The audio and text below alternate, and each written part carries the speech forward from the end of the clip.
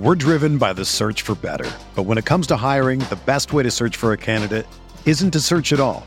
Don't search, match with Indeed. Indeed is your matching and hiring platform with over 350 million global monthly visitors, according to Indeed data, and a matching engine that helps you find quality candidates fast. Ditch the busy work. Use Indeed for scheduling, screening, and messaging so you can connect with candidates faster. Leveraging over 140 million qualifications and preferences every day, Indeed's matching engine is constantly learning from your preferences, so the more you use Indeed, the better it gets. Join more than 3.5 million businesses worldwide that use Indeed to hire great talent fast. And listeners of this show will get a $75 sponsored job credit to get your jobs more visibility at Indeed.com/Blue Wire. Just go to Indeed.com/Blue Wire right now and support our show by saying that you heard about Indeed on this podcast. That's Indeed.com/Blue Wire. Terms and conditions apply. Need to hire? You need Indeed.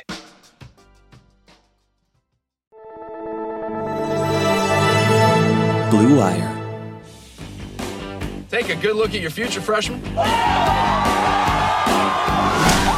Welcome to college. Yeah, baby! Richard Linklater brought you the 70s. 2 rules. No booze in this house. Go! With Dazed and Confused. Number 2, no girls in those bedrooms. Now he brings you the 80s. Have you noticed everything around here is a competition? 2017! 17 point. Is that better? No, I'm scared now. College is the greatest. Everybody wants some. Rated R.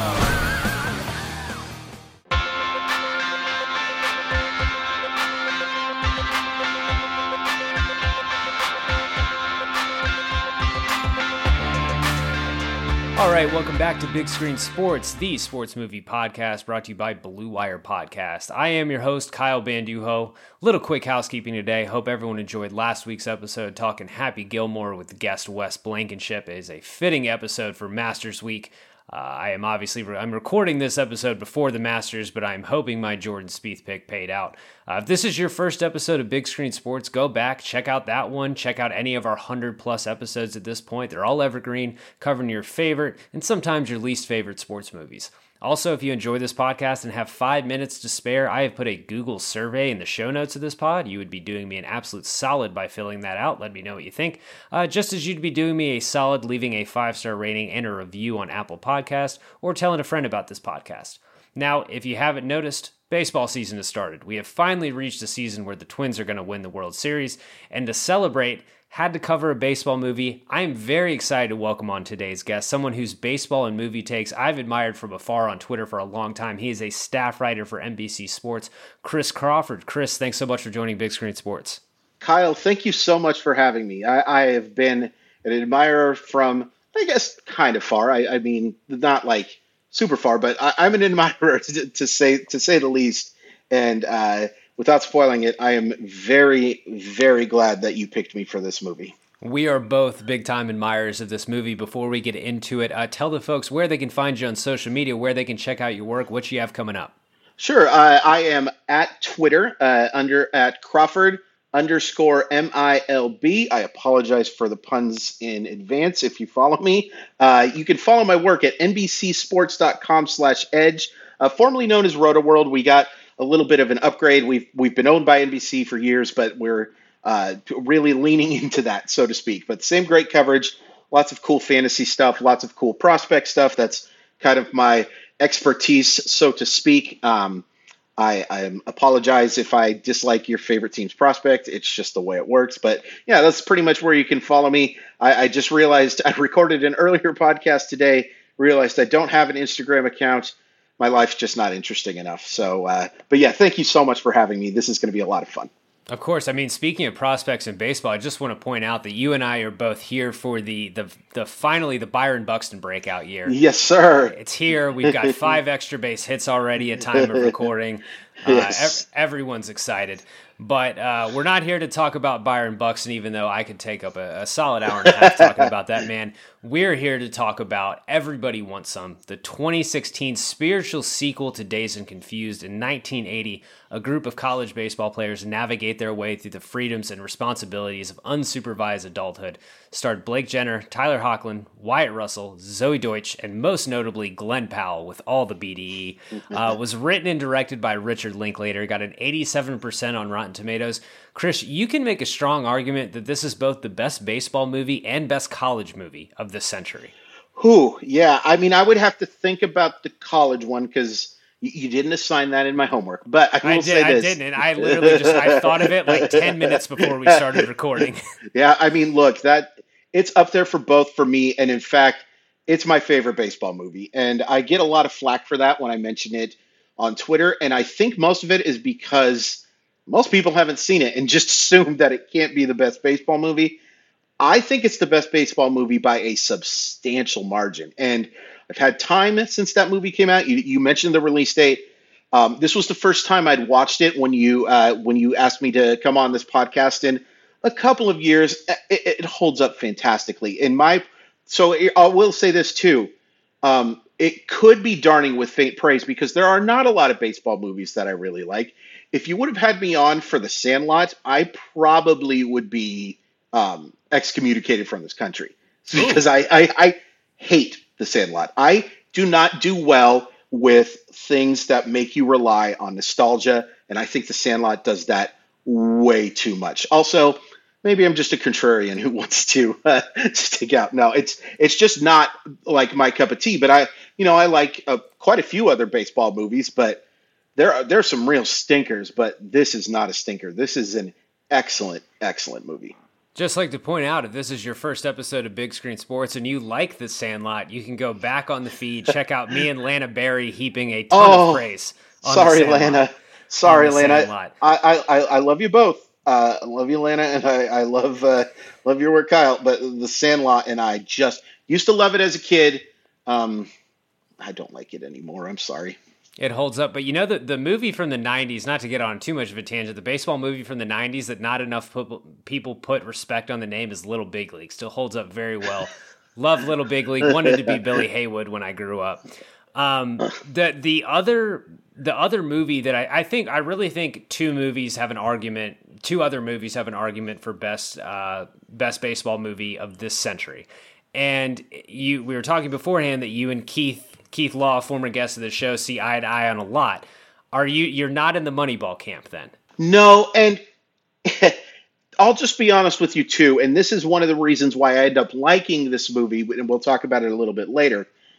I struggle to shut my brain off sometimes, and there are some things that happen in Moneyball that just I can't deal with. The ninth round pick part of Moneyball is one of the stupidest things I've ever seen in any movie. To just blurt out around as if that is some sort of flippant science is so stupid and so impossible for me to wrap my mind around it that Jonah Hill, Paul DiPodesta, that version of it would say, I would have taken you in the ninth round, as if that was some sort of specific thing, is so flipping dumb that I don't think that movie could have been perfect from that point on, and that will be my takeaway. That and the soda thing are so flippin' stupid that it doesn't matter how good of a performance Brad Pitt gave, and Jonah Hill's probably fine in it too. But ninth round and soda, that movie can go away for a very long time. That is why when we covered that a few months ago with the guys over at Tipping Pitches, we basically took the first part of the podcast, just said, okay, let's talk about the baseball stuff that doesn't make sense, and then let's appreciate the movie. We'll say I do like the score of Moneyball quite a bit. Oh, it's I will say that the score is great, and Brad Pitt is a terrific actor. The ninth round thing is the stupidest thing I've seen in a baseball movie, and I have seen the Monkey movie with Matt LeBlanc. That is Ed, folks. The other baseball movie this century that has an argument for best baseball movie this century is Sugar. Also a movie that no one has seen. Yeah, Sugar's fantastic. You could argue that Sugar is a better movie. I think this one is more rewatchable. And I think this one is better the more you watch it. Yeah, I would agree with that. I mean, Sugar is really, really good, and I wish more people had seen it. I will say, too, that my second favorite baseball movie is Fastball, and it's only because I'm in it for about 10 seconds. So I don't know why I haven't gotten any kind of SAG stuff, because my performance is critical. I show should incredible be getting a range. check in the mail. Yeah, I should be getting a check in the mail. Me and John Manuel and Mr. Sharma and a whole bunch of baseball writers are in that movie just for one quick second of us looking at a radar gun and looking down. And we were very, very surprised to see. I made sure and screen framed that on Netflix and made sure and showed it to my grandma just so she could be proud of her son for appearing in a movie that I don't think made very much money. Well, Fastball is a good documentary. It is. Knuckleball. But with this one, with Everybody Wants Him, I don't think I need to ask. This is a Hall of Fame All-Star starter or bench warmer sports movie. Hall of Fame, like first ballot. Like if that's the way you're going with it, I can't do anything. Like, you would want to see that plaque in Cooperstown, an easy Hall of Fame for me. It waltzes into the Hall of Fame. It gets a Jeter-like vote. Yeah. It's a no doubt Hall of Famer, much like Johan Santana should have been. You Hall of Fame voters are all monsters. I just want to point that out. Awful people. This one, like, very few movies actually make me miss college and miss college baseball, because no movies really tackle college baseball. We were kind of talking about this before we recorded when we were messaging, and that it's really just summer catch and this. And Right. very few movies make me miss those things. Can actually, because college, you watch Animal House and it's like, oh, that was funny. Doesn't make me want to go there. This one absolutely makes me miss college and miss that college baseball, that atmosphere. It's the perfect weekend to set this on. It's the only weekend in college where you have nothing else to worry about. You're walking into school, you're reuniting with the people you don't know, you're having this, and then with the meeting teammates, these forced instant bonds where you've got this thing in common.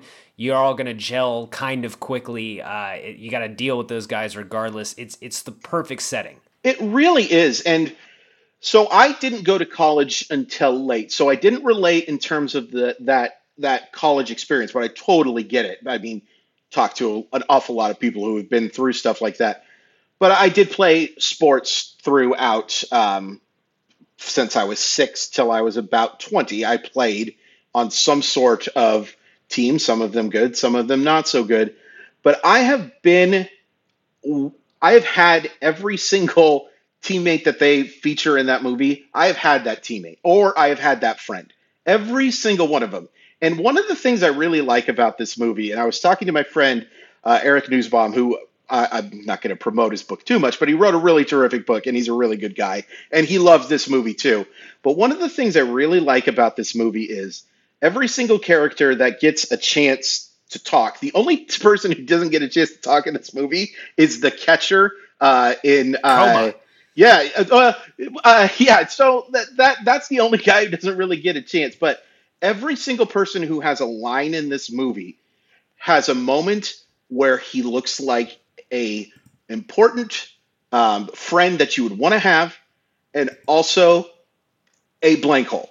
And every single character, from our lead down to the people who are featured the least, every single one of them has a moment where they are a really good dude, and every single character has a moment where they are a POS. That is unbelievably realistic in life to have, especially at that age, because I think you could probably agree with this, Kyle, too, that we have all had those friends who are at times amazing, important influences on our life, and at times just awful, awful human beings, because that's just what 18 to 21-year-olds are. Every single college teammate I had, with maybe 1 to 2 exceptions, had at least one moment where they were a huge piece of shit. It just happens. And you can see Linklater played baseball and you played sports, knew this environment, and it comes through. It's so authentic. It's got the same great hallmarks of Dazed and Confused. It's got this perfectly done nostalgia. It's a great representation of an era, and it's got a young, great cast where most most everyone is pretty solid. You can see potential in a lot of these people. You can see a lot of potential in some of these people. The dialogue feels real. It doesn't feel forced. It feels authentic. And something with this one is, we're calling it a sports movie, a baseball movie. There's very, very little baseball action. There's one scene, which is a really enjoyable scene, but it's almost non-existent in this movie, the sport itself.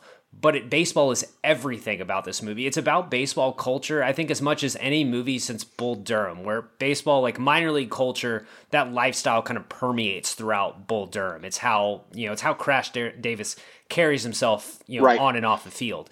This one is maybe even more so. It influences dialogue, how these guys carry themselves, where they go, how they get along. It's everything. It's fantastic. Yeah, it's really, really good. I mean, it's so well done, and it's so, like, what's interesting too, and I kind of thought about this late last night, is as a prospect writer, maybe I noticed this a little more, but this movie has like a ton of acting prospects. It's just kind of like you see, there are some guys who are a little more established, like Blake Jenner had done some stuff, and Ryan Guzman might have been the biggest name of that movie, and he, with all due respect to him, might be the worst actor in this thing.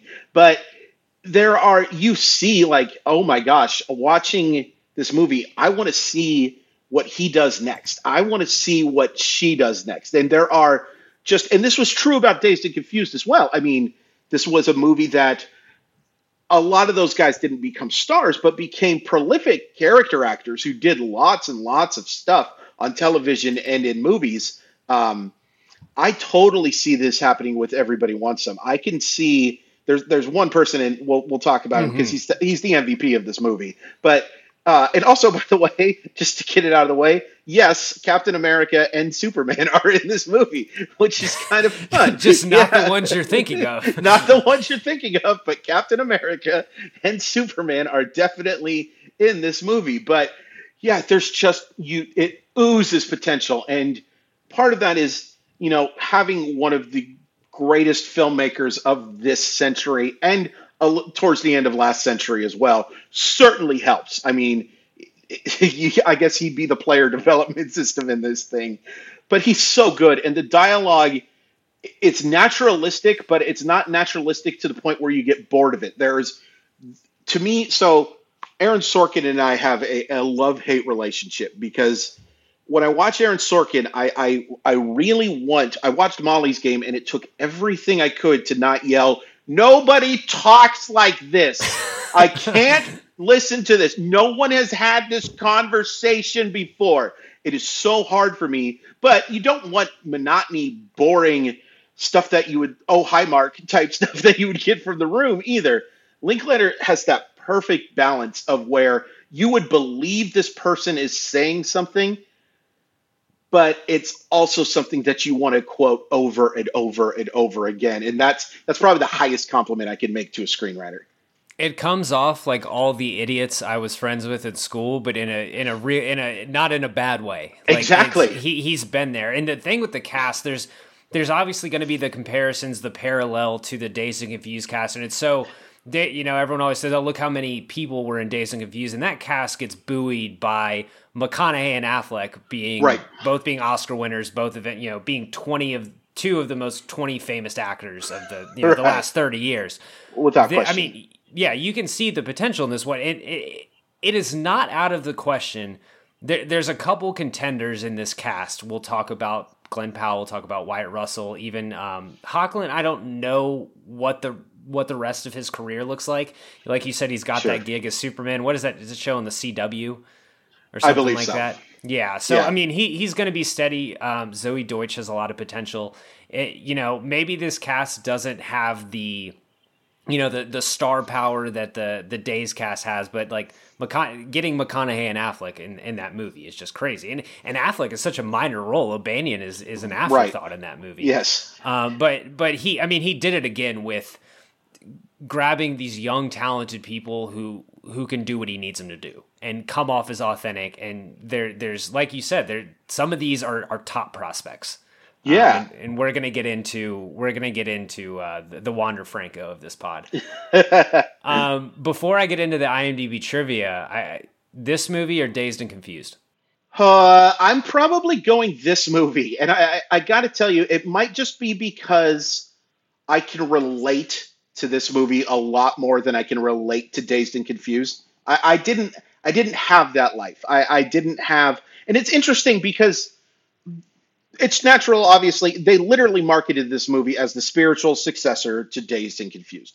But what's interesting to me about these two movies is one of these movies, in my opinion, one of the overlying themes of Dazed and Confused is anti-competition, and one of the huge themes of Everybody Wants Some is competition. So that's just kind of an interesting juxtaposition. I relate more with the competition one. I certainly, like, if I grew up in the 70s, I'd like to think I would be the quarterback who didn't want to sign the sheet to not play. And there's some wonderful moments in that movie, and the soundtrack is fantastic. But because I relate more with Everybody Wants Some, and I think it's just a little more complete film, I think I'm going with Everybody Wants Some. If I grew up in the 70s, I would just like to think that I'd be anybody but Wooderson. There you go. I am going with this one too. I kind of told you when I did my rewatch, as soon as it was over, I wanted to watch it again. I wanted to revisit every single second of this movie. The IMDb trivia, I didn't really pull a whole lot. It's, there's not a whole lot on it. Typically, there's not usually a lot of trivia on movies that gross less than $10 million. Richard Linklater did in fact play baseball in his school years. He always remembered how everyone on his team were competitors and would compete at just about anything to prove who was better. That comes through a ton in this movie. Part of the filming was done at Texas State University in San Marcos, Texas, which for folks of you who aren't from Texas, like me, San Marcos is Texas State is a school you go to when you can't get into Texas. And some of the scenes were shot in its downtown area, which admittedly very, very fun area because, again, it's all the people who can get into Texas. Right. During batting practice, McReynolds calls the pitcher Jay Niles meat, which is maybe a reference to the baseball movie Bull Durham and Bull Durham. Kevin Costner's character calls Tim Robbins' character meat. Robbins' character was a pitcher in that movie. I included that because eventually they're going to make a remake to Bull Durham. Someone is going to be like, we should do this. It's going to happen. Gosh, yeah. It's going to happen. So here's my prediction that we will not get a movie remake of Bull Durham. We will get a television series produced by Kevin Costner with the Bull Durham name. That is my guess. 10 of 10 would watch. Yeah. So best scene in this one. So this is tough. I try to be selective with this, but from the get-go, nearly every scene is perfect. It's relatable in some way. It's like Dazed in that it's about these respective parties and these respective meetups, but this is stretched over a weekend. And just like college, pretty much everything revolves around the nights, what you're doing that night. Yeah. And so if I leave out it, we're going to go about this chronologically. If I leave out any of your favorites, by all means, wave me down. Sure. I love the intro at the house. I love the first scene when he's driving up. He starts meeting the team. Hockland, Powell, and Wyatt Russell are here to steal the show, folks. Who the hell are you? Oh, Jake Bradford. Infielder? Pitcher. What? Hey, whoa! Just what we need, another fucking pitcher. Not a lefty, are you? No, right-handed. Thank God. These guys are always so fucking weird. Like Nez? I hate that guy. I love Nez. He's fine. He's just fucking weird. Hey, I'm just gonna tell you something right now. Yeah. I hate pitchers, okay? So you and me will be teammates, but we're not gonna be friends or anything like that. Might give you some kind of edge if I gotta face you down the line in pro ball. If you ever make it there, I'm just not gonna do that. All right. Those your bags? You wanna pick your shit up? Oh, yeah, sorry. Yeah. That's such a good scene. Like, this is another thing that he does, I think, better than any filmmaker is we've all seen those terrible television pilots where it's like, boy, what's it like being a single dad raising two kids, but your left hand was amputated. By the way, the lottery ticket you tried to cash. Like, they set all of that exposition up so that you can just watch the next two shows. Linklater does the opposite of that. He introduces these characters you immediately get a feel for who these dudes are. Like, you immediately know Glenn Powell is the guy who has to be the smartest guy in the room, maybe a little insecure actually about his actual place in terms of smarts. You immediately know. I have met about 60,000 different versions of Tyrone Plummer, but that is the perfect version of Tyrone Plummer. Oh, yeah. You immediately get a feel for these guys, and it's like we talked about earlier. It's naturalistic. It is not introducing characters so that you can just get it out of the way so that they can do their funny stuff or have their big lines. There is a natural progression, which is super hard to do. What's the runtime of this movie? 90 minutes, something right around that? 100? It's a shade under like 2 hours, but it doesn't hit the 2 hour mark. Man, that's another thing about this movie then, because I would have never guessed that. It goes by so quickly. It just absolutely flies. In fact, I would love to see like an extended cut of this movie because there has to be one. Yeah, I would give anything for director's cut. But you have this forced familiarity. Like you said, you know these guys right away. And it's and you're kind of going through the eyes of Jenner's character. You're going through Jake and you're doing this meetup, and it's a very familiar thing. It's going to a new place where you have this forced familiarity with these guys. Like it's how baseball players interact, and it's how this goes that first weekend of college, where you're meeting all the transfers, the new guys, you're seeing old friends if you're a returner. It's just great. And the moment when Wyatt Russell hands Jake that book that randomly just says chapter 9 will blow your mind. It's just, we all know that guy too. Oh, absolutely. Yeah. I mean, it's so good. And it's once again, like repeating myself, but it's so believable. There are movies that you watch like this where you have a bunch of characters where you're like, this person doesn't exist. This is, even if it's an amalgam of a whole bunch of dudes, this person isn't real. Every single one of those characters is real. And, we talked about competition. You see it like just in that first scene. Like he goes up to McReynolds, and one of the first things he tells him is that we're not going to be friends. I don't like pitchers. And when you first see that, you think, oh, what a absolute D word. Am I allowed to say the D word on this podcast? You can say anything you want.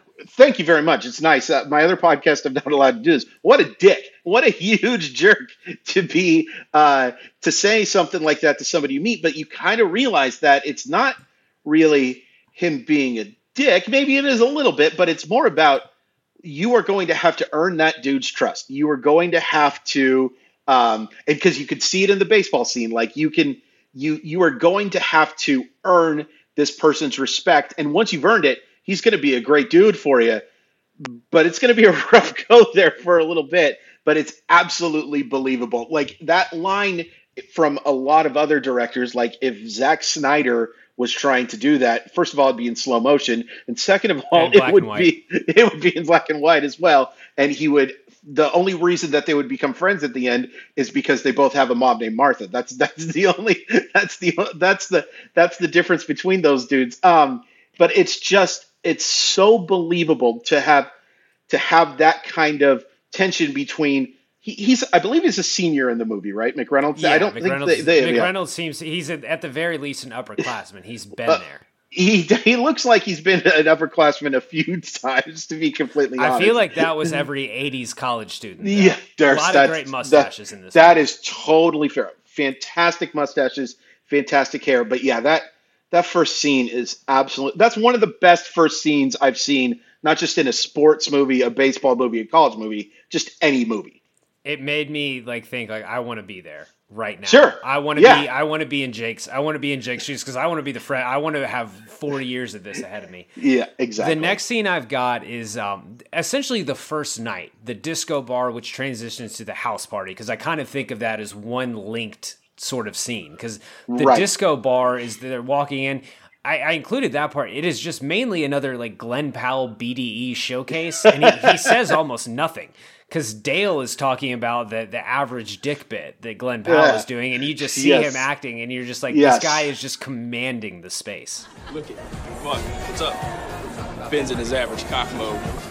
Right now, I guarantee you he's telling those girls about how he has an average cock. Why the hell would he do that? Yeah, no, it's genius, actually. Yeah, it's not. So he tells girls that he has an average cock, and while that might only seem moderately compelling on paper, women find it a relief from all the guys talking about how huge they are. I'm a performer, all right? I'm a grower, not a shower. See all that fun, all that laughing? Yeah. They're talking about his dick, man. Fucking. You heard a foot in the door? Of course. Ben's got his dick in the door. That's fucking genius, man. Genius. Yes. Fuck. I tell you. It's fantastic. The only thing I think you hear is him briefly say grower, not a shower, like just barely in the background. Everything else, it's just Dale. By the way, he's fantastic in this movie. I think we'll talk about it in just a little bit. He is one of my favorite things, but that scene's fantastic. And I guess if you had maybe a complaint is that maybe the sex stuff goes a little too long. Like it's almost out of place in this movie. They're talking about it all the time. Yeah. But the scene itself is almost out of place. If there was more of that, it'd be like thing. But it's almost kind of weird. It's almost like someone forgot to take it out. It is weird, and it almost makes me wonder if they were like, "We want this to be a rated R movie. We want this to be something that," and we'll talk about something else. That's the worst part of this movie to me and it has actually nothing to do with the real movie, but that they wanted to make this like, maybe this is something we can sell to those 18, 19-year-olds that, hey, titties, they're going to be in the movie. Hey, boobies and butts. You're going to be able to see these in this very talky Richard Linklater movie. You can see them. So that would be my only complaint, but they set that scene, like I can believe that disco is a real place. I can believe that those kids are actually getting free. Can you imagine that happening though? Like now, like, don't get me wrong. I'm sure like the football players at Alabama are not paying for drinks very often either or something like that. But it's so much more believable that, they established that this team is a good college baseball team. And they have the run of the town. Yes, but they are clearly the kings of that campus, and it's very, very easy to see their charisma just kind of spilling over. Like Tyler Hoechlin might as well have been like, they might as well just put like a Playgirl magazine down for him because like he is like the perfect 1980s centerfold for that movie, and it's just. But it's so believable. And like, I watched some making of stuff of this movie that they actually went through dance class stuff. They went through dance class stuff, I think, more than they went through baseball stuff. And the dances are believable. And Linklater did this thing, and he talked about it in the YouTube video that we wanted to make them good dancers and believable dancers, but he didn't want to make them great dancers because they wouldn't be great dancers. Like, Blake Jenner has a background in Glee and stuff like that. He probably had to dumb it down for this movie. You know what I'm saying? Even though he does back then in the 80s, grinding was not there yet. No, exactly. When I went to school, you didn't have to do unless like, the country bar, you had to learn how to you had to two-step. Yes. But everywhere else, it was just like you just got to stand there. Back in the 80s, you actually had to kind of know how to dance. So it's great that you bring that up because that's perfectly authentic. The last thing in that scene that to me is just like. When Jake when he is trying to negotiate use of his room with Peter Perkins or whatever is, I mean, just perfect. So I watched another thing too, right before we actually started recording where they have some outtakes of that scene where he's talking to those two friends in the room after he can't get, he won't give up the room to Jake where he's talking about, like, what are we supposed to do? We're supposed to go out and kick cans and stuff like that. And I'm glad he cut that out because it's better to see him just do you go on and have a good time, Jake, because it makes him more of an asshole. It is much more of that scene. Because like I said, there is that scene and his a little bit more than everybody else. If there's a villain, it's Niles and it's Buter. Those are the two guys that are really hard to root for. But I think it's a lot easier to not root for him by him not saying, well, you know what? It is his room. He is in his right to talk to his friends, and he really isn't supposed to trying not to sound too much like Principal Skinner defending the rules here, but he does kind of have him in his right, but by having him just say, "You go on and have a good time, Jake," much more believable scene that way, I think. Like they say in the movie, every team has two weirdos. And Buter, the country guy, always finds country guys who are not baseball players. Like he just finds his people. The next scene I've got is night 2 at the Sound Machine. Yes. That is the Jay Niles, brother of Houston Street, Justin Street. Yeah. He has in this movie what I call big cocaine energy. That's very accurate. Every baseball team has a guy who might get in a dumb fight of their own doing. Yes. And this is another thing that's interesting about this movie to me is that sometimes it's very hard to tell when they're telling the truth and when they're not. And this is like, do you believe, Kyle, that he was actually drafted by the Blue Jays? Oh, no. Yeah. Not at all.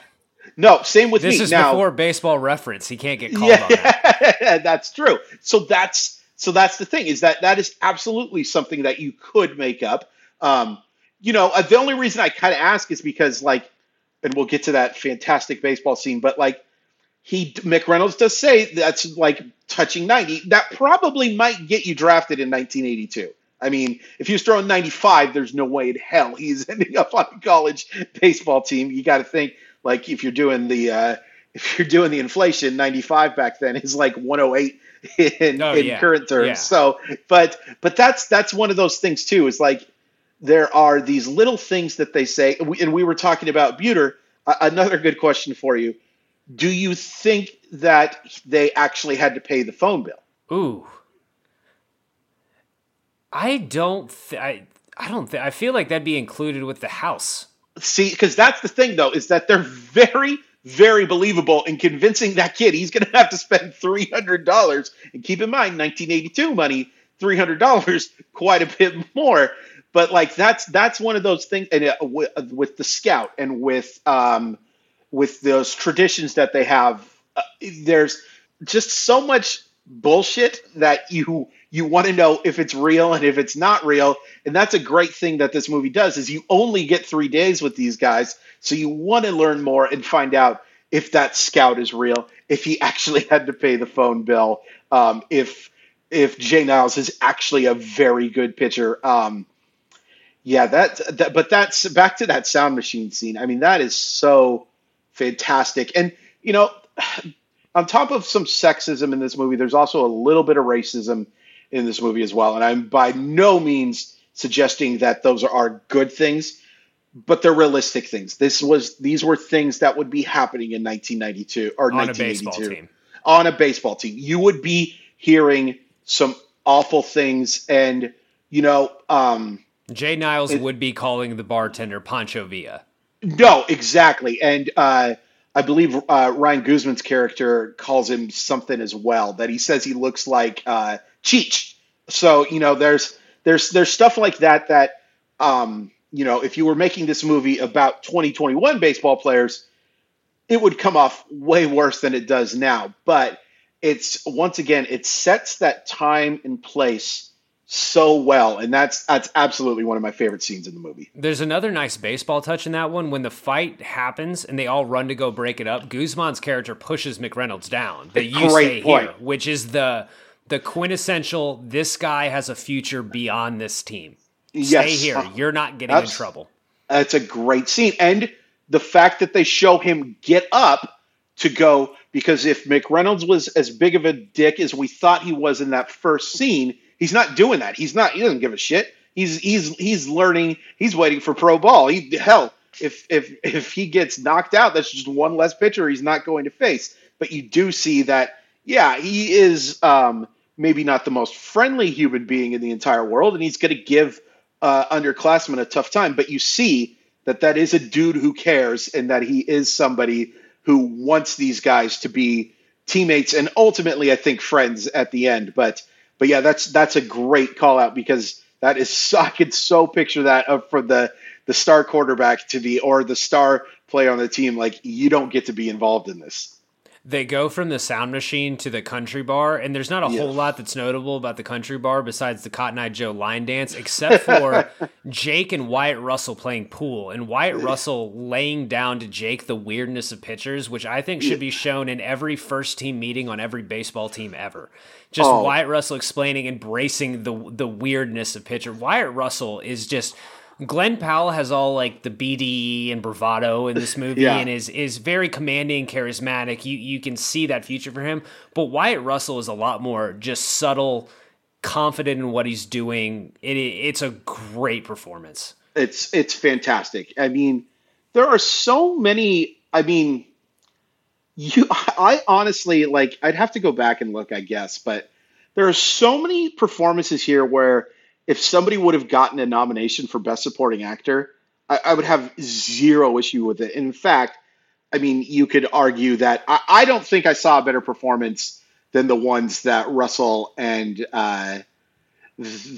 Powell gave in that movie. And I mean, if not for Powell, this might be Wyatt Russell's movie. Yeah, 100%. Yeah, and you know what? You can say that up and think about a lot of characters in this movie because, like Dale has some of my favorite moments in this movie and is one of the most realistic characters too, as the guy who could be your friend, but is also going to give you the straight information about how difficult this is going to be. There are so many fantastic performances in this movie that they kind of like, it almost hurts them because like you forget about, I can't think of the character's name, but the one who beats Nesbitt at the flick game, the Cheers for the Beers guy. I haven't seen that dude in anything else, but he was terrific in that role. He was so believable as a weirdo, but also a very talented weirdo. I mean, we've all had people like that who are like, gosh, this guy is weird, but boy, he's one of the best baseball players if you watch in the scenes as well. There are so many good performances in this movies that would be standouts in others that get overshadowed because Powell and Russell are just so flippin' good. Yeah, it's just like Dazed. I mean, everyone is, everyone's putting up, it's, they're kind of sharing the ball. Everyone's putting up good numbers. You've got Adam Goldberg in a supporting role. You've got Rory Cochrane in that great supporting role. Like I just watched Argo the other night that he's in randomly. I will say, I just gave it a look. The 2017 Oscars, tough Oscars to sneak in a nomination for Best Supporting Actor. Oh, interesting. That's the Mahershala Ali Moonlight win.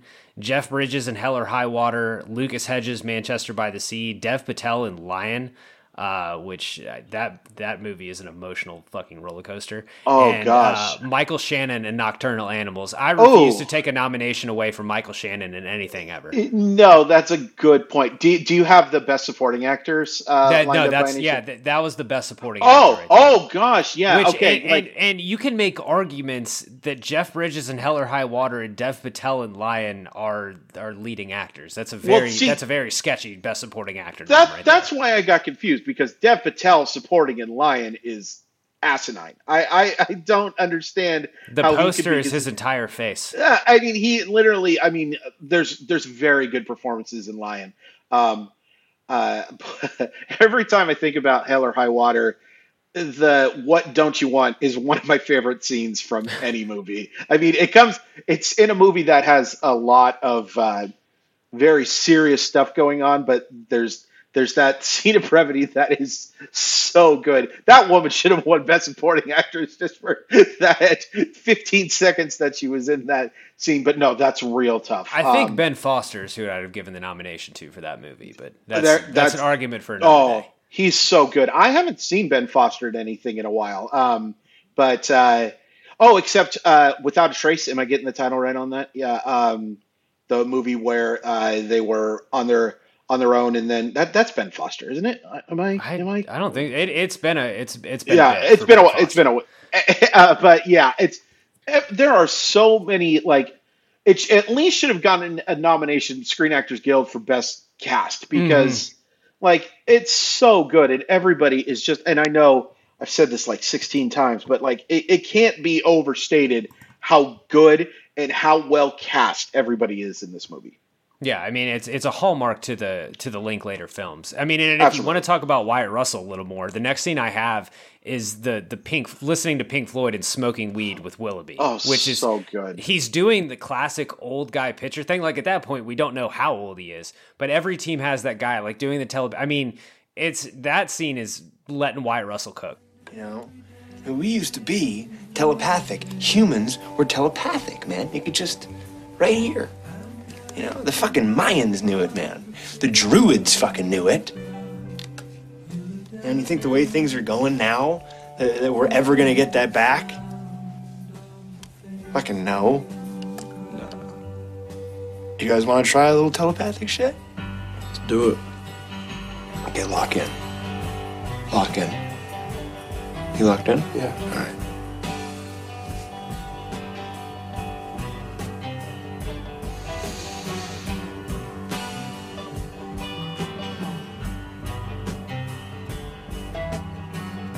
What am I thinking about? Baseball.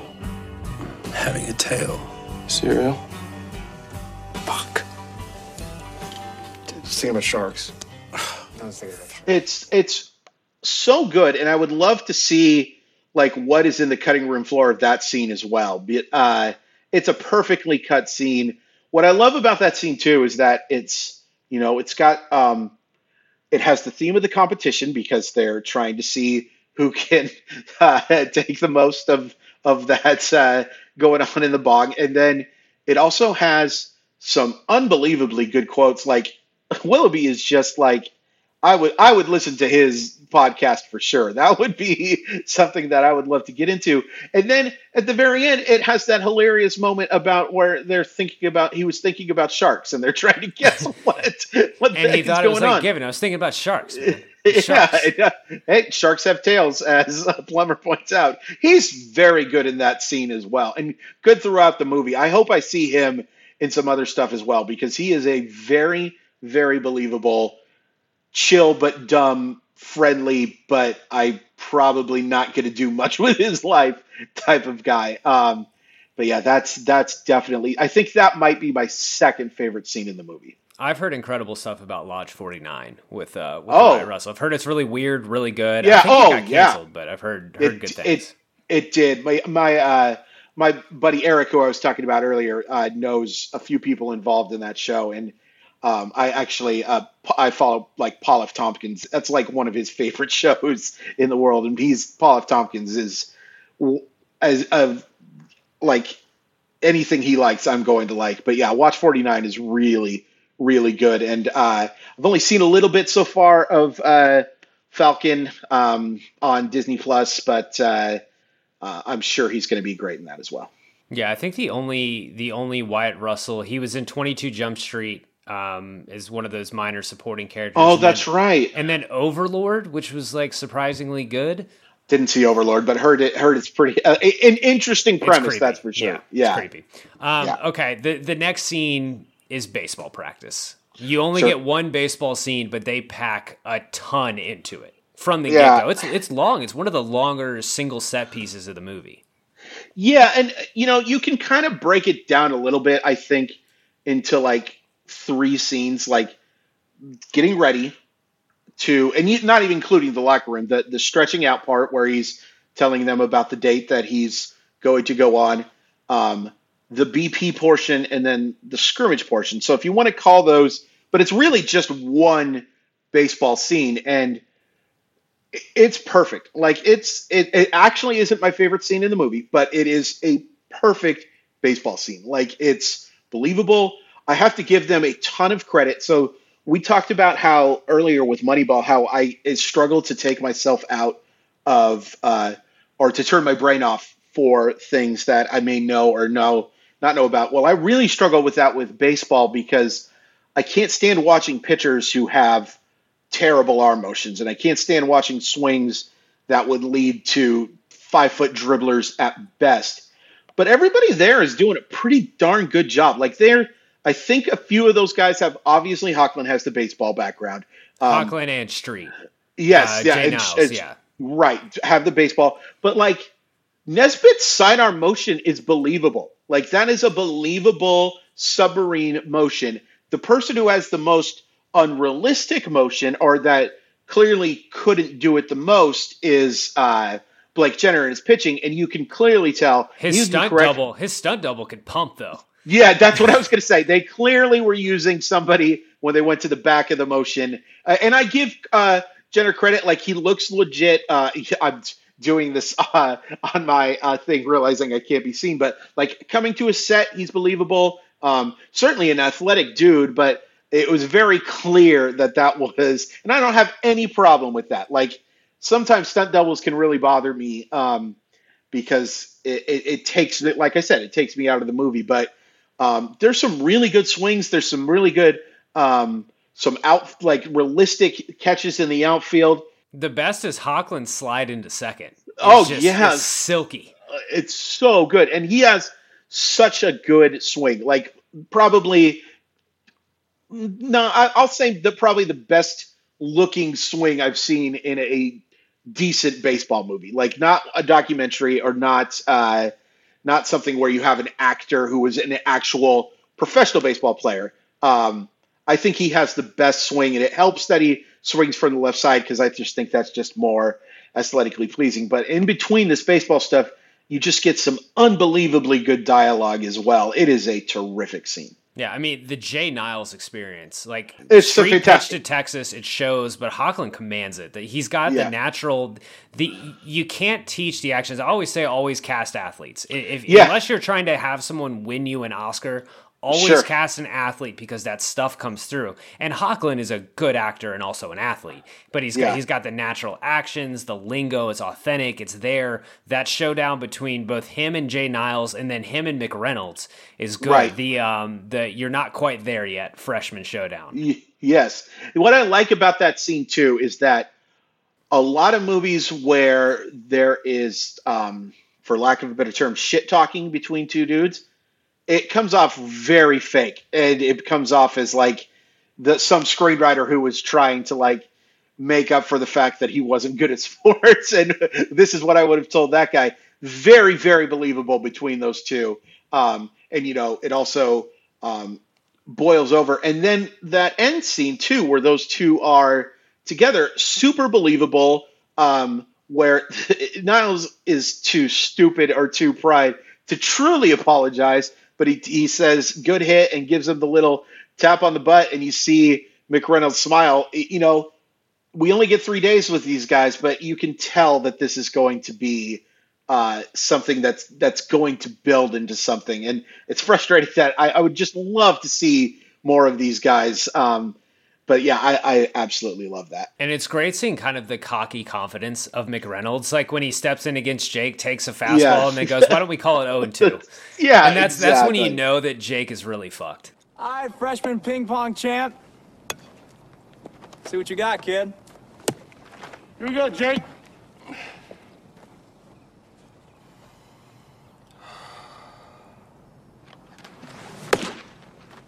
All right. 0-1. Make it 0-2. 0-2? Yeah. 0-2! Oh, gosh, yeah. And you know what? I think that was a smart decision to make your lead not the future star, but a guy who's going to have to kind of hang on. I mean, you see in that scene where this is a terrific scene too, where they're in his room, Ryan Guzman and Ed Nesbitt, and they're looking through his stuff, and you see the second team All-State, and they're kind of like giving him a hard time about it. But it's not just making fun of him for having, the Letterman's jacket with the second team All-State. It's also like, second team All-State isn't going to do shit for a program that appears to be competing for a College World Series title. The way they're talking, by all appearances, not just being a good team, but like a legitimate, great baseball team. He's going to have to work hard, and I think you can kind of tell, this is just my personal opinion, he may not be long for that sport. You know what I mean? He may not, this may be why he's there, and he can build relationships with these guys, but I kind of get the feeling too that there's more to what's going on, except for, and we'll get into it when we get to the quote stuff, he has such a great quote, that makes me think that maybe baseball actually is in his future. But I think it was really smart to make the lead a guy who is not going to be like, he's not a meathead. No, and he's not the hot shot that everybody's worried about, like taking their spot in their rotation or anything like that. It sounds like he's kind of a hanger on. And so he's going to have to work extra hard at that. And it's much more, I find it much more enjoyable to watch that character that is going to have to go through some shit than to make him like Kumar Rocker. You know what I mean? Like that type of thing where you absolutely know this guy is going to succeed. I think it was really smart to make it more of that 40 to 45 grade player than like a 60 or 70. Yeah, I walked on in college in my first ever inter-squad scrimmage. One of the first batters I faced was Evan Gaddis, and so I really felt that when Jake was facing Reynolds, I really felt for him on that one. Man, yeah, that would be tough. It was. Let me tell you. Yeah. The last scene I've got is the art party. I never went to a party like this in college or any other point in my life, but I'm wildly nostalgic for this. I would have loved to. It seems like a lot of weird fun. Oh, God, yeah. This one, though, is just Glenn Powell wrapping up his BDE conquest of every scene in this movie. He puts on the hat, and it's like, okay, he's in this weird environment, but this is also his scene, too. It's so great, too, and I didn't pick this up until you mentioned it, that he talks and talks and talks and talks and talks. And it isn't until, and I don't know if I'm allowed to use this word or not, and you can just bleep it out. Yeah, you can use it. Until he shuts the fuck up. When he finally shuts the fuck up is when he finally succeeds. And actually, although he does get a girl in the very first scene, I guess, but like he does, because he has one of the funniest lines of the movie, post-coitus. Funniest lines and one of the most unrealistic things in the movie, which I think we can talk about in a sec too. But it's so funny that what actually works for him after all of that talking is that when he's quiet, that's what she finds sexy, and she basically jumps on him. But that scene is great. And super, like, okay, so that Texas State kind of feel, that felt like Austin to me. Like that is something that I could see absolutely happening on that UT campus, that like you would go get queso and then you would go, if there was no queso in this movie, there was plenty of it in Boyhood, that you would absolutely see at that type of campus. And it's fun to see too. And this is something that is kind of a theme too, is that you get to see every type of college student that you would see in 1982. You saw the jock, you saw the actor, actress, you saw the, for lack of a better term, weirdos, you saw the punk rock. The punk rock scene is not the one I'm thinking of as my favorite, but fantastic scene and a fantastic quote between those two, talking about trying to fit in and doing it by trying different things as well. Mm-hmm. But you can see those two.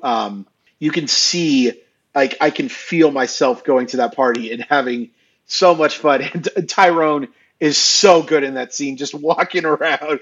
There's a cat in the fridge. He's just looking for a way to get beers. That character, I'm telling you, it's one of the lower, like, placed characters, but it's so believable.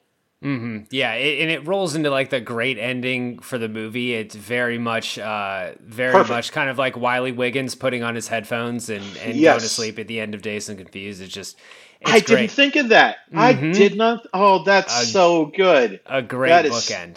That is so good. So I will say the scene that you didn't mention, but that it's actually my favorite scene in the movie, and it's just because of the quotes at the end is it's after practice when they are, and I guess I think of it as a separate is that scene. When they're eating and they come to tell him about Willoughby actually being old? Yes. Great. Yeah, I have something about that later, so I didn't totally omit the scene. But yes, great. By all means, go. It's fine. It's fine. You hated it, and that's fine that you hated the scene. It's fine. No, that to me is my favorite scene in the movie because it gives you. So there's lots of scenes that this is, if I'm rambling, I apologize here. I love this movie. It's the best. I'm fine going for 2 hours on this one. It's really, really freaking good. You get this sense throughout before that of the highs and lows that you're going to go through with these group of, not just these group of teammates, but in college and in life. There are going to be lots of good things. You see it. That first night, they have absolutely no trouble succeeding, for lack of a better term, with the ladies. The second night, not so much. But you see the ups and the downs and the competition. But that scene when they're all in that cafeteria, and when Dale gives him the thing about the starting spots and how, yes, we are a collection and we are in this together, but we're separate, but we are separate too. We want to keep our starting jobs. We want to make something out of what's going on here. I think that speech is so good. And then you add in the fact that about Willoughby and that he just leaves that one blunt and that they smoke it. I mean, this is one of my favorite things too, is that there are serious things happening in this movie, but you're not far away from a big laugh as well. And that scene has one of my favorite laughs of them talking about how Charlie Willoughby is actually a 30-year-old. And just that speech from Dale, man, is so good. Well, we can kind of roll that in the best quote, because I have the speech from Dale, that monologue there, but basically when he starts it out with, what you limp cocks don't realize, you haven't earned teammate status yet, which is the reality of the fall. Baseball is so interesting in that you have the first half of the school year is all about how you slot in and how you blend as a team. You have, 5 months before you actually play a real game. Right. And it's just great. And so he's basically letting them know, because one of the things about this movie, and I'll get into it, is how quickly the new guys assimilate. And but what he's basically letting them know, it's one of the most realistic parts of the movie, is like, these guys, while we've all come together and we're going to have fun, we have to get along one way or another. Like, you are a threat. You are, we don't know what you are yet. We don't know how things are going to shake out in the spring. And in the spring, there are going to be guys who have their feelings hurt. There are guys who are scared that they are not going to play. And that's a reality. That's one of like the insecurities of baseball and a baseball team. And that monologue from Dale is fantastic. It is one of the best quotes in the movie. I only have a couple other nominees for best quote. I guess I should go back. My favorite scene is it's either the baseball practice or honestly the Pink Floyd, listening to Pink Floyd and Willoughby's room. Sure. I think that's hilarious. Yeah, it's so good. I either one of those. I mean, there's not a bad scene in this movie. There's nothing that I would absolutely consider cutting out, except for maybe that I like it sex thing at the end. Maybe just went on a little bit too long, except to set up that quote after post-coitus, like you said. But man, every scene in this movie is good. Yeah, so Finn has just had intercourse on his waterbed, I believe, or in a closet or somewhere, and they're just laying there, and I feel like the Astros are going to make it to the World Series. It's so good, and the smile he gives afterwards, like, it's almost like he has more joy in that than what he just did. But I do have to say this. So the movie took place in 1982, right? I believe 80, that's what they... 80. Oh, 1980. Okay, so I might have to take this back a little bit, because I think they did. They made it to the NLCS, because that was back when they only had the NLCS. Okay, so then see, that's what happens because I was thinking 1982 in my head the whole time, and I was like, that team wasn't very good. But the 1980 Houston Astros, they were a good team. That was a team that it wasn't a very good offensive team, but Cesar Cedeno was really good. But you had a pitching staff of Joe Niekro, Nolan Ryan, and the Rocket Richard, or J.R. Richard. I always confuse those two. One's a hockey player and one is a former pitcher. But like, that pitching staff was ridiculous. So I owe them an apology, because that was realistic. They definitely did have a chance of making the World Series, especially with the playoff format that they had back then. Not the 24 teams are making the playoffs and round robin, whatever system we're going to be playing in going forward. I could go on for that for 2 hours. Where half the league makes the playoffs. Exactly. There's a couple other great quotes that are also attributed to Powell. One of them is very authentic when when Jake, it's in the parking lot outside of the Sound Machine after Niles is going crazy, and Jake asks Finn about, it's crazy they're defending this guy. And when he says the thing about it, like, it's tribal. Like, it's how you bond. You defend your stupid teammates. It's something you do. And then he's got the one at the art party, which is also very realistic. Have you noticed whenever we're around baseball, all we talk about is pussy? Now we're actually around a few potentially interesting young women, and all you talk about is baseball. It's a little fucked up. It's a little fucked up. Talking shit like that. You know what? You're fucking little jealous asshole crab. Just pulling me back in the boiling pot. Oh, come on. By the way, you know what? Have you noticed whenever we're around baseball, all we talk about is pussy? Now we're actually around a few potentially interesting young women. All you talk about is baseball. It's a little fucked up. And what I love too is that, like, it's a great quote. He's landed the point, but all they can do is make fun of that. His voice went up and that's, to me, that's the only really time that you see. Like I said, every character has a moment of being an asshole, and every character has a moment of being the good dude. That's really the only time that you see Jake be an asshole, because, like, he completely ruins his rap with that girl, and it's just to be a jerk and to put him, I guess, in his place right now. That's up there. My favorite quote is actually towards the end, and it's about Sisyphus, and it's so good. And I pulled it up. Is that they're talking about how, if you don't know the story of Sisyphus, it's the Greek mythology of Sisyphus being forced to push the rock up, and Beverly, played by, and we probably haven't talked enough about how good Zoe Deutsch is. No, we're going to have to give her some due. She's fantastic and super relatable and beautiful and charming as all heck, and just a supremely talented actress. But Jake says the gods intended Sisyphus to suffer, right? And Jake says, well, my point was that they actually blessed him with something to focus on, something that he could potentially find meaning in.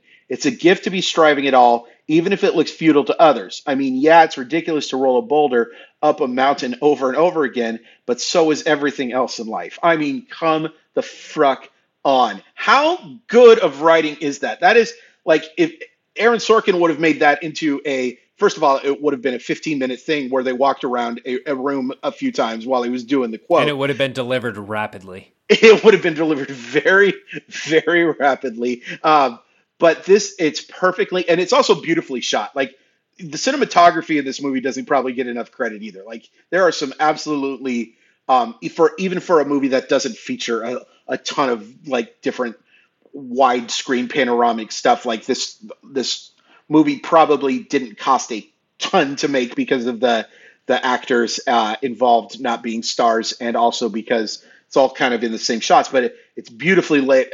Of course it is. It's Richard flippin' Linklater. But that quote is so good, and so, like, maybe you could say, boy, that's pretty heavy for a high school freshman, but it is just, like, it's true. I mean, it is so existential, and it is so brilliantly laid out. I do think also it's kind of worth pointing out that Blake Jenner has had some allegations against him that are pretty horrific, and I think I do want to point that out, but I will have to say that he is very, very good in this movie, and he's been good in other stuff, but that doesn't that obviously doesn't mean more than the stuff that's come out recently. I won't bring it up. You can Google it. It's not good, but I was wondering why he hadn't been in more, and that I guess that answers it. That really does, yeah. That is not what you want. We're gonna have to focus our good energy on Glen Powell. Let's take a quick ad break and then get back with most and least authentic. We're driven by the search for better, but when it comes to hiring, the best way to search for a candidate isn't to search at all. Don't search, match with Indeed. Indeed is your matching and hiring platform with over 350 million global monthly visitors, according to Indeed data, and a matching engine that helps you find quality candidates fast.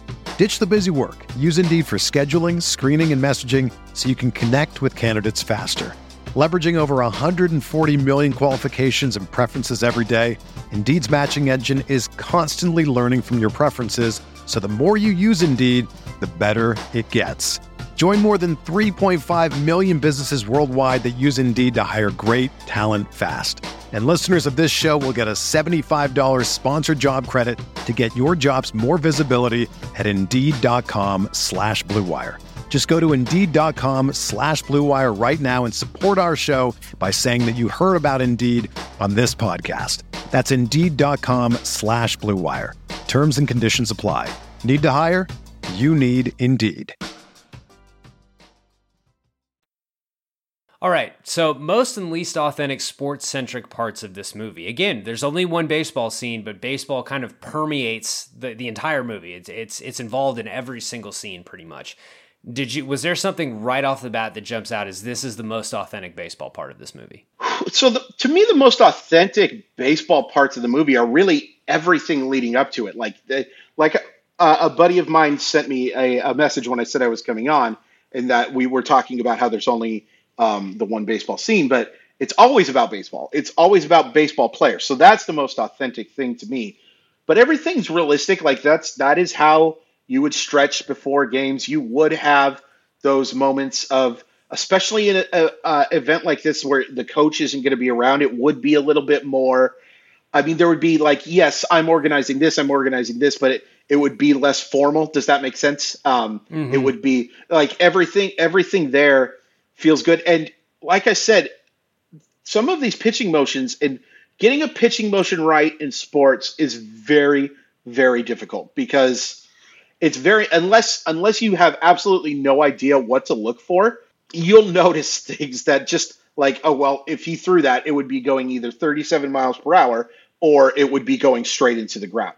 I think they did a fantastic job with all of that. The swings look good. Yeah, I think that there's a lot of authentic baseball thing. But again, to me, it's more about that it's more believable about baseball players, and there just happens to be one really good scene of baseball as well. Yeah, I got broad with mine. I just said team chemistry. It felt like a real baseball team. It felt like a group of guys where half of them knew each other, some of them were new. They came together and had to spend a weekend together. It felt like it was a real team. Felt exactly like a real team. If you go on a lot of these guys' Instagrams, like even Glenn Powell, who has gotten considerably more famous since this movie came out, this group seemed very tight. Yeah, and that comes through.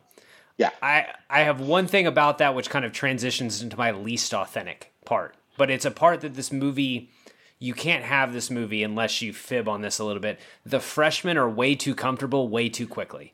Yeah, that's a good You point. spend your first few weekends as a freshman on a team terrified. And Jake is there talking back to the seniors and asking them these introspective questions. And he is the way the team is in a lot of ways, or at least the comfort of the freshmen is much more similar to like they would have had a couple months together. But you can't have this movie if Jake and Tyrone are terrified all weekend. That's a great point. Yeah, that would be probably one of the most realistic in terms of what we're talking about with the baseball chemistry. And also I think even in 1980, not 82, I keep thinking 82, but it is the 1980. These guys would have, I think, known each other a little bit more. You know what I mean? Like they just introduce each other. I'm not saying that they would have been best friends, but it doesn't seem like any of the freshmen know each other at all.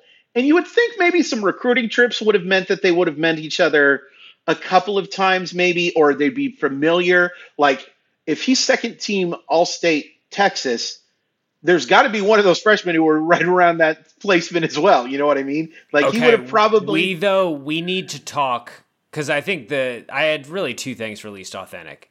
We need to talk about Coach's recruiting class. Okay.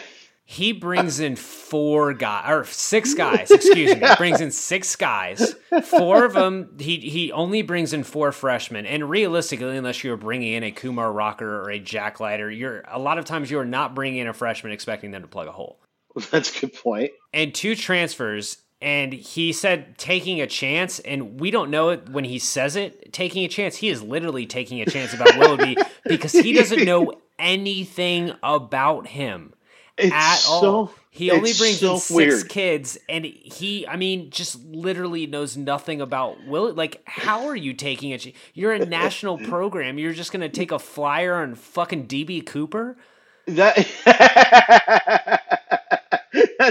a great point. Again, not something I really thought of, but that's 100% accurate. Like, how does he know about, like, did he just like watch Willoughby like throw a bullpen session at like a Purple Haze concert or something like that, or did he there must have been something that would have brought him in. But yeah, that's a good point. So I will say the most unrealistic thing in the entire movie, and it's a cool scene and it's a cool shot, it's the axe hitting the baseball. And it's a very cool shot. It's a very cool shot, and he has a beautiful swing, but no way in hell. Absolutely no way in hell is that happening. First of all, if he was going to do it, he would have to be swinging so flipping hard to cut through that thing, and then to cut it right in the flipping middle.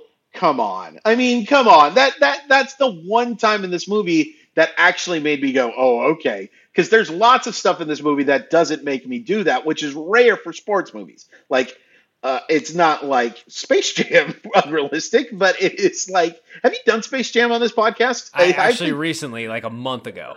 Oh, that's great. I'll make sure and listen to that. That's one that I'll look forward to as well. But that scene to me is probably the one, and don't get me wrong, it's an important scene too, because it really tells you just how freaking good this guy is, how much better he is than every other player on the team, because he can do something like that. There's just no way in hell that would ever happen. And one thing too, because it happens like either right before or right after, the most athletic thing we see in that movie is Plummer throws an alley-oop to Dale. It's actually not when they're playing basketball outside, but when they're playing inside. And he catches it and does like a sidearm dunk. I wonder how much film they did of that stuff, because it's really impressive. Like, it's a perfect pass, but you can see Dale has a ton of athleticism as well, because he catches it perfectly in air and does something that would get 9s and 10s in like a slam dunk thing. That is honestly, I think, the most athletic thing we see in the movie, and that's not an insult to the other stuff we see in the movie, but that was really impressive. Do you remember that scene? Oh yeah. When they're the indoor basketball. I mean, the thing about Hoechlin cutting the baseball in half, the actual action of it is unrealistic. Him trying to do it or dumb bets on stuff like that, very realistic. Super realistic. Guys would be doing that all the time. All the time. $10. $10? Best out of the 3. So I gotta get 2. Yeah, Mac. All right. 2. Okay. You feel like losing $10? You're just excited to hit off me for once, huh? Oh, man. I mean, this is going to be fun. This is going to be very fun, Nebby. Come on, Mr. Axe. Strong man. Anytime. And you know what? We haven't talked about Nesbitt very much in this. Oh, He's I've terrific. got some Nesbitt takes. He's one of my favorites. Let's get into what worked about this one. Okay. Stuff we haven't talked about yet that were. Do you want to take the floor about Glenn Powell and just like what he is in this? I mean, it's easy to say this in hindsight, but even when you watch this movie, it's like, okay, he's doing something else after this. He's going to reach heights. So there used to be this online review show that I used to watch called What the Flick. Have you ever heard of that? I have not heard of that. So it was Alonzo Duralde from The Rap, I believe he was at the time, Christy Lemire, and Ben Mankiewicz from Everything, like TMC, the grandson of one of the greatest screenwriters of all time. But it was those three, and it was there you go. Then it was through. Do you remember the Young Turks on YouTube? It was done through those guys, and they did movie reviews, and I loved watching it. And every once in a while, they'd have Matt Atchity on as well, and he later became more of a featured person. But he was at the time, he was basically the editor-in-chief of Rotten Tomatoes. So it was really good collection of movie fans. And I remember watching this one and being super excited because I was like, what are they going to say about Glenn Powell? Because, boy, that performance. And they basically, in a 10-minute review, spent 8 minutes talking about him because he is so, like, there are lots of, this movie could have been good without Glenn Powell, but it isn't this movie. And I can't imagine anyone else playing this character. I just can't. He is so, I mean, he delivers such great, witty dialogue in such a believable way and in such a charming way. Like, I basically fell in love with that character. Like, I wanted to be that guy's best friend. It would be, I could see where there would be times where it would get a little annoying while he's saying stuff like, instead of saying the people who did this dumb thing, he says perpetrated such a folly when he's filling up the waterbed, like that type of stuff. But it's delivered so well. And I've seen Glenn Powell in other stuff. He's terrific in Hidden Figures. He is terrific in, I just forgot, Set It Up. Zoe Deutsch.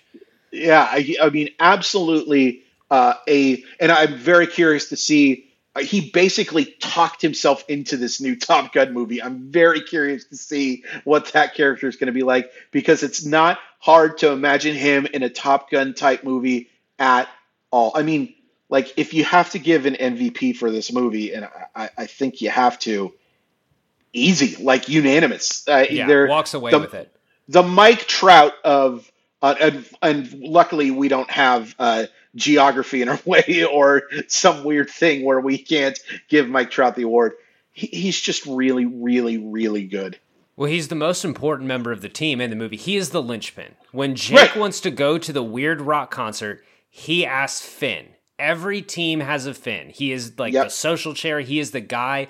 When we have our alumni weekend, every single January, besides this past January, thanks COVID, when we have our alumni weekend, it is, what are we doing tonight? And someone says, I don't know, ask Drew. Drew has been our Finn for over 10 years now. Sure. He is that guy. He is the go-to. He's not the best player. He is not, I bet Finn is quality. I bet he's a good player. But he's honest about himself too. Right. Guys go to him for wisdom. They go to him for direction. At the end of the day, he decides what the team is doing, and that is the most important role in the team. He sets the stage for whatever is going on at night, that day, at practice. He's that guy, and Powell is that guy, and Powell embodies that. It is a perfect performance. And again, if he's not in this movie, we're probably like, this is Wyatt Russell's movie pretty easily. Like, he steals the show in it. But Powell is there every step of the way to say, this is my movie. But he's also not even trying to say, this is my movie. It's so casual in how he does it. Yeah, it's effortless. Like, and who knows if it was truly effortless, like, because, you don't know. But he makes it look so easy. And it's a role that could be in a bad movie with a bad screenplay and with a bad director and a bad actor, or one of four. You could have all three, or three of those four, and just one fall out, and that performance becomes annoying and hackneyed and something that you don't want to see on the screen. Like, it's The Simpsons, when Homer is saying that one of the lines should be, whenever Poochie isn't on the screen, the character should be saying, "Where's Poochie?" that's to me. It's like, where did he go? Where did he go? Why hasn't he talked in a little bit? And it's rare, because he does have a lot of dialogue in this movie, but it's so well delivered. It's a really impressive performance, and it would not shock me at all if I could make in The Office, when Kevin bets a bunch of money on John Cougar Mellencamp to win a future Oscar, I would be willing to make a similar bet, but I wouldn't get nearly as good of odds for Glenn Powell, because I would bet you, if he's not winning some type of big award, he's going to be nominated for it. He's really good. Yeah, I feel like he's got that kind of potential, like that Oscar. It's kind of where he wants to take his career, because he could also be Chris Evans. Sure. Pretty yeah, easily. Absolutely. Yeah, I would, if I was like in the MCU or the DCEU or whatever the hell it calls, like they've already got Wyatt Russell. I'd be looking to add Glenn Powell ASAP, because I also think he would make a terrific villain. Like I could see him being like an excellent Foley to one of these superheroes. Also, I think it's worth pointing out he kind of looks like Jeff Kent. Yes, yes, he does, especially in this movie with the mustache.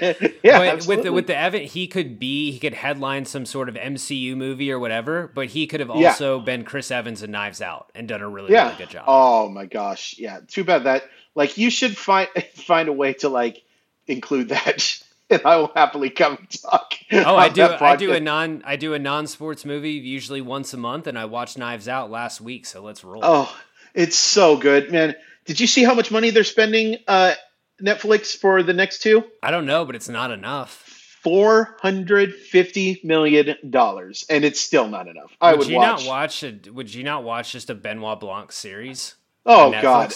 I mean, I don't know if I wouldn't be able to record this podcast. Because I don't think I would be able to stop watching it. No one's had more fun on film than Daniel Craig, either in Knives Out or Logan Lucky. Daniel Craig loves playing a deep Southerner. I love Logan Lucky. I love Logan Lucky too. Keith and I love that movie as well.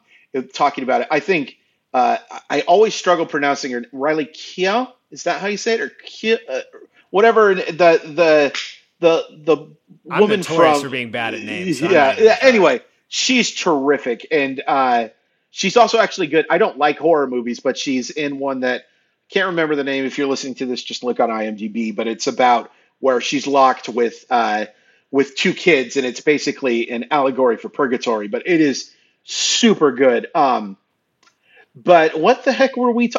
We're talking about Glenn Powell. Yeah. The career arc of Glenn Powell. I'm so sorry for this Dennis Miller type tangent to go into the other thing, but I will say, talking about Knives Out, the most excited on Twitter I've ever seen to see someone like one of my tweets.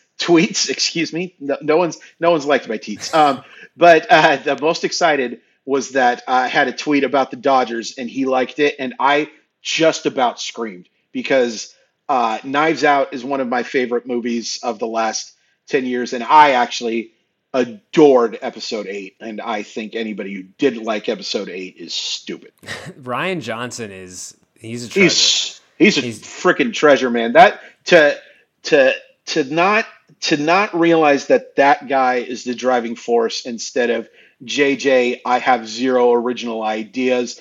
Maybe we can put a smoke monster in this movie, Abrams, is asinine to me. And I've liked a couple of J.J. Abrams movie, but like they're not even close in terms of talent to me. I enjoyed the first Star Trek, but yeah, I did too. But it was a remake. Well, speaking of good directors, Linklater. Yeah. So Linklater nails the Powell casting. He's got his linchpin, but then he gets all the baseball team intricacies, which are what makes this movie work so well. Like we said, he's got the two weirdos, Jay Niles and Buter Perkins. In college, we had a kid that we just named Dusty Big Spring. I don't even remember what his name is. We just called him Dusty Big Spring. That was our Buter. You've got the hyper-competitive guy in Hoechlin and pretty much everyone else. The freshman kind of dumb tryhard is Tyrone. The friendly, aloof dumbass, which is Brumley, the catcher with the bad mustache, which is also me as a freshman. Like, that kid was me to a T. The steady older guy who tells it like it is, and Dale. It's great. He nails everything. He even gets the girl right with Zoe Deutsch. It's perfect. They do, like we said though earlier, they keep the ultimate chemistry couple apart in Powell and Deutsch, and then we get them together and set it up. But I'm not sure we could have had those two on screen at the same time in this movie. I think Jake would have naturally been pushed out. It is just perfectly cast, and I think just Deutsch is so believable as that. So you've heard that terrible term, manic pixie dream girl. She is not the manic pixie dream girl. She is certainly a free spirit. She's certainly aesthetically pleasing. She is certainly a character that is not maybe necessarily your atypical female lead into a movie, but she just brings such a presence, and you can tell, like, if you didn't know, and we kind of talked about this before we started recording, she's the daughter of Leah Thompson, and while they don't have an exact look, it's once you know that fact, you can't forget it, and you can tell that there's some good genetics going on there, that not only because she's a beautiful woman, but also because they both have such a presence. Like Leah Thompson is so good in Back to the Future, and those movies are so fun still to watch, even if the premise is kind of creepy in 2021. Calvin. Yes, that's a very odd thing to think about being made nowadays, but she's so good, and I've seen her in some other stuff. I've seen her in a very, very bad movie called Why Him with James Franco. God, that is just really didn't work at all. But even stuff like that, and you wonder, like, did Bryan Cranston not make enough for Breaking Bad? Which Bryan Cranston can be really funny, but that's not what you want. But she's wonderful in this. She's wonderful and Set It Up. She's good in The Politician season 1. Right. The other thing that just works great about that, I think just kind of the main theme and the way to connect it with Dazed and Confused is just a perfect time capsule. You feel the era, even if you didn't live in the era. You feel the soundtrack slaps. It's just, if you can have a movie that makes you nostalgic for an era that you have no nostalgia for, you didn't live in, it's a success. Yeah, I mean, I totally, watching that movie, I felt like, I'll say this, there's this YouTuber named Dunkey who he does these video game reviews, and he makes fun of IGN because anytime there's like a review of like a movie video game, they'll say it made you feel like Spider-Man, or it made you feel like every review starts like that. Even if they give this movie a poor score, it always seems to be. But like, I actually felt like I was in 1980 watching that movie, and I think I have to give them credit too. Like, sometimes movies like this will cheap out on the soundtrack, they go all out in this. Like, Linklater's not going to cheap out on the soundtrack. No, that's a great point. Like, he is going to. I mean, he's probably willing to trade down actors to make sure that he can get the right songs for this movie. And soundtrack is important to me in movies. Like, there have been a lot of movies that I have seen that are, well made and pretty well acted, but if you go with the obvious boring song or the most cliche song. A movie that did that to me, actually, and I just forgot the name of it. It's that sucks. It's the Todd Phillips movie with Jonah Hill and Miles Teller, where that is War Dogs. War Dogs, yeah. That movie has every single song you could predict is going to be played, and not in a good way. Like, this movie, like, the music is super, especially that Pink Floyd scene, and him talking about the progression. That is such a terrific scene, but it's not necessarily every obvious hit from that time, but they are certainly, like, We Want the Funk. You could see that those kids would be singing along to that song. You know what I mean? Like, you could picture that everybody would be getting on the dance floor when a few of these songs come on, and how important Pink Floyd would be to a character like Willoughby. Just an absolute home run of a soundtrack. It's interesting to think about what Willoughby is doing in like 20 years.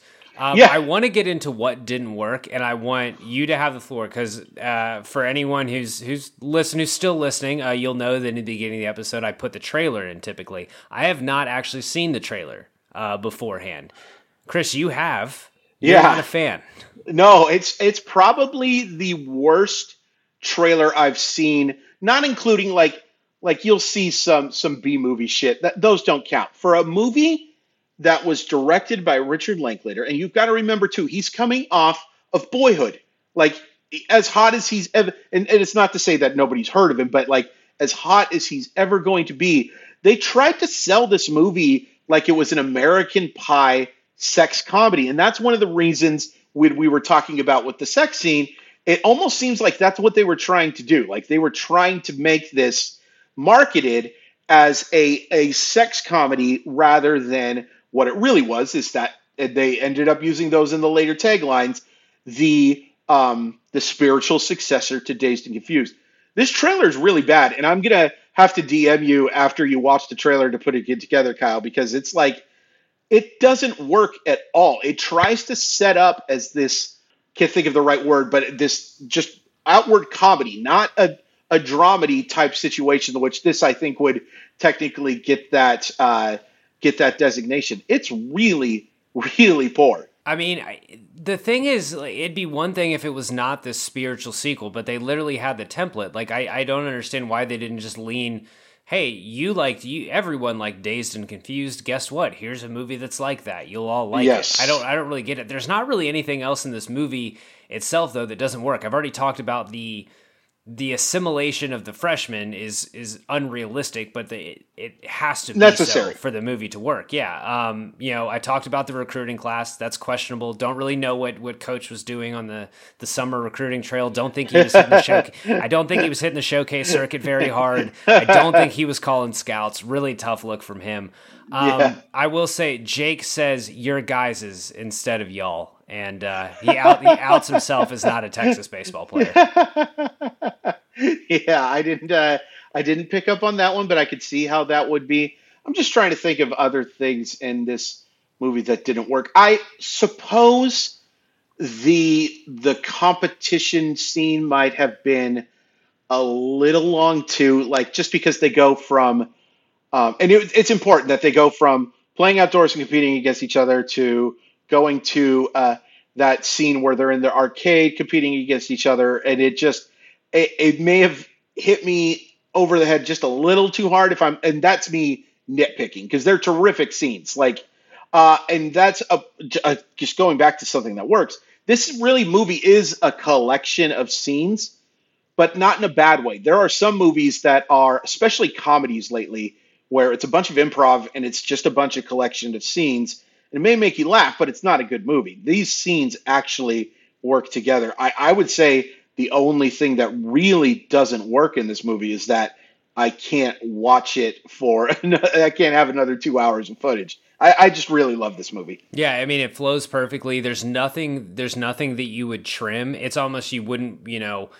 it's like, I would love to watch these guys every single weekend. Like, show me their Halloween weekend. I'm dialed in.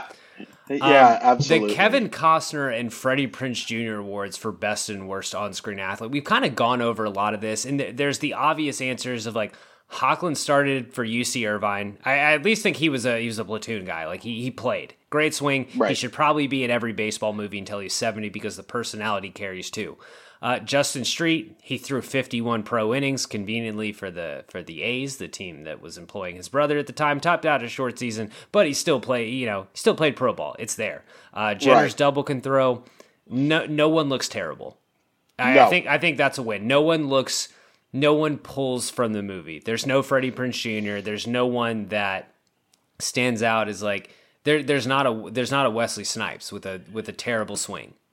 I would say that the one thing I think is I do think that this movie maybe made a concerted effort to not have Ryan Guzman do too much on the baseball field. You barely see him. Yeah, absolutely. So that would maybe be, and I kind of crapped on Guzman earlier because he's in one of the worst movies I've ever seen in The Boy Next Door, and one of the most unrealistic things I've ever seen is the first edition of that book. If you haven't, Google it. It is the most unbelievable thing you'll ever see in your entire life.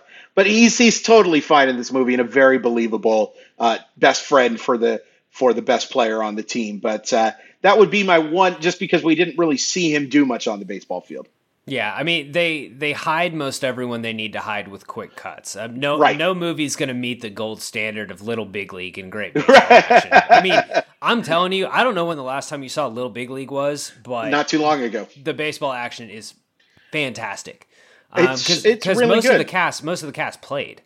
Right, and I will say the only thing about Little Big League is they made the Mariners the bad guys, which wasn't very nice to the guy who has lived in Seattle for most of his life. And also, what the hell, Dave Madigan, what did he do to the producer of that movie? Every bad thing happens to Dave Madigan. It's true. So weird.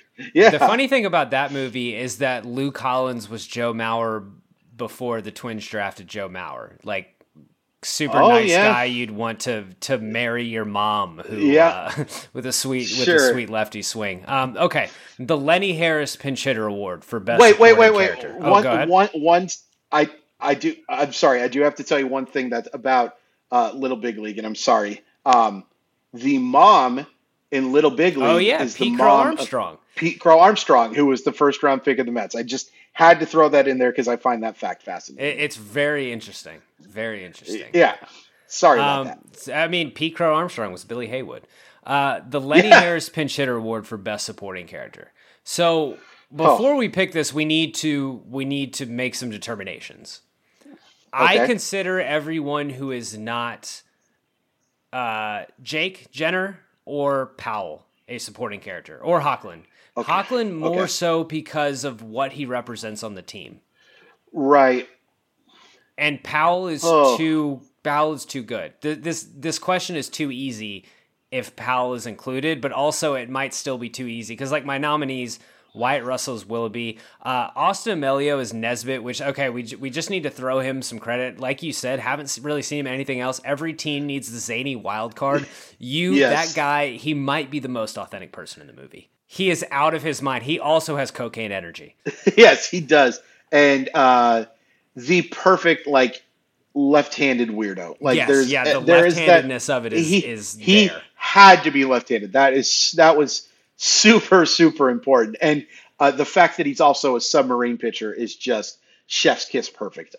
Justin Street also nominated. Jay Niles, Zoe Deutsch. She's, like you said, she's great. Very quality performer. She's likable. And then she gets to shine and set it up. And then J. Quentin Johnson as Dale. Yeah, he's so good. And I believe he went on to go on the Broadway cast of Hamilton, which is that's awesome. Because it doesn't surprise me. He's a super talented dude. In the credits, you can tell that he definitely has some more musical talents than some other people in that. It's tough for me. I really almost want to say Tyrone Plummer because he is so believable in that role and that perfect combination of stupid and also that you'd want to hang out with, because there's a lot of stupid people in this world that I don't want to hang out with. But he's that type of dude that everybody on the team would want to be friends with, and everybody would be because you want to not only be his friend, you want to make fun of him because you know he's going to do something incredibly stupid. You just know something stupid is on his way, and he's in a lot of the movie. He has the part where he's just walking around that party and lets the cat out, and also that he ends up hooking up with the dominatrix at the end of the movie. I mean, he'd be really up there, but I gotta go with Quentin Johnson. I mean, he is so good and delivers to me the two most important dialogues in the movie, in a movie that is very dialogue heavy. So I gotta go with him. He's probably my runner-up. For me, it's Wyatt Russell. That's totally fair. We haven't yet talked about the first party scene where he's walked in on by Tyrone, and he's doing the naked visuals with the cowboy hat about throwing strikes, which is incredible. Oh, it's so good. And then once again, that is another scene that is set up by Tyrone just wandering around, just looking to see what he can do. Oh, except he has a girl with him in that portion. But yeah, he's really good and delivers some unbelievably good dialogue.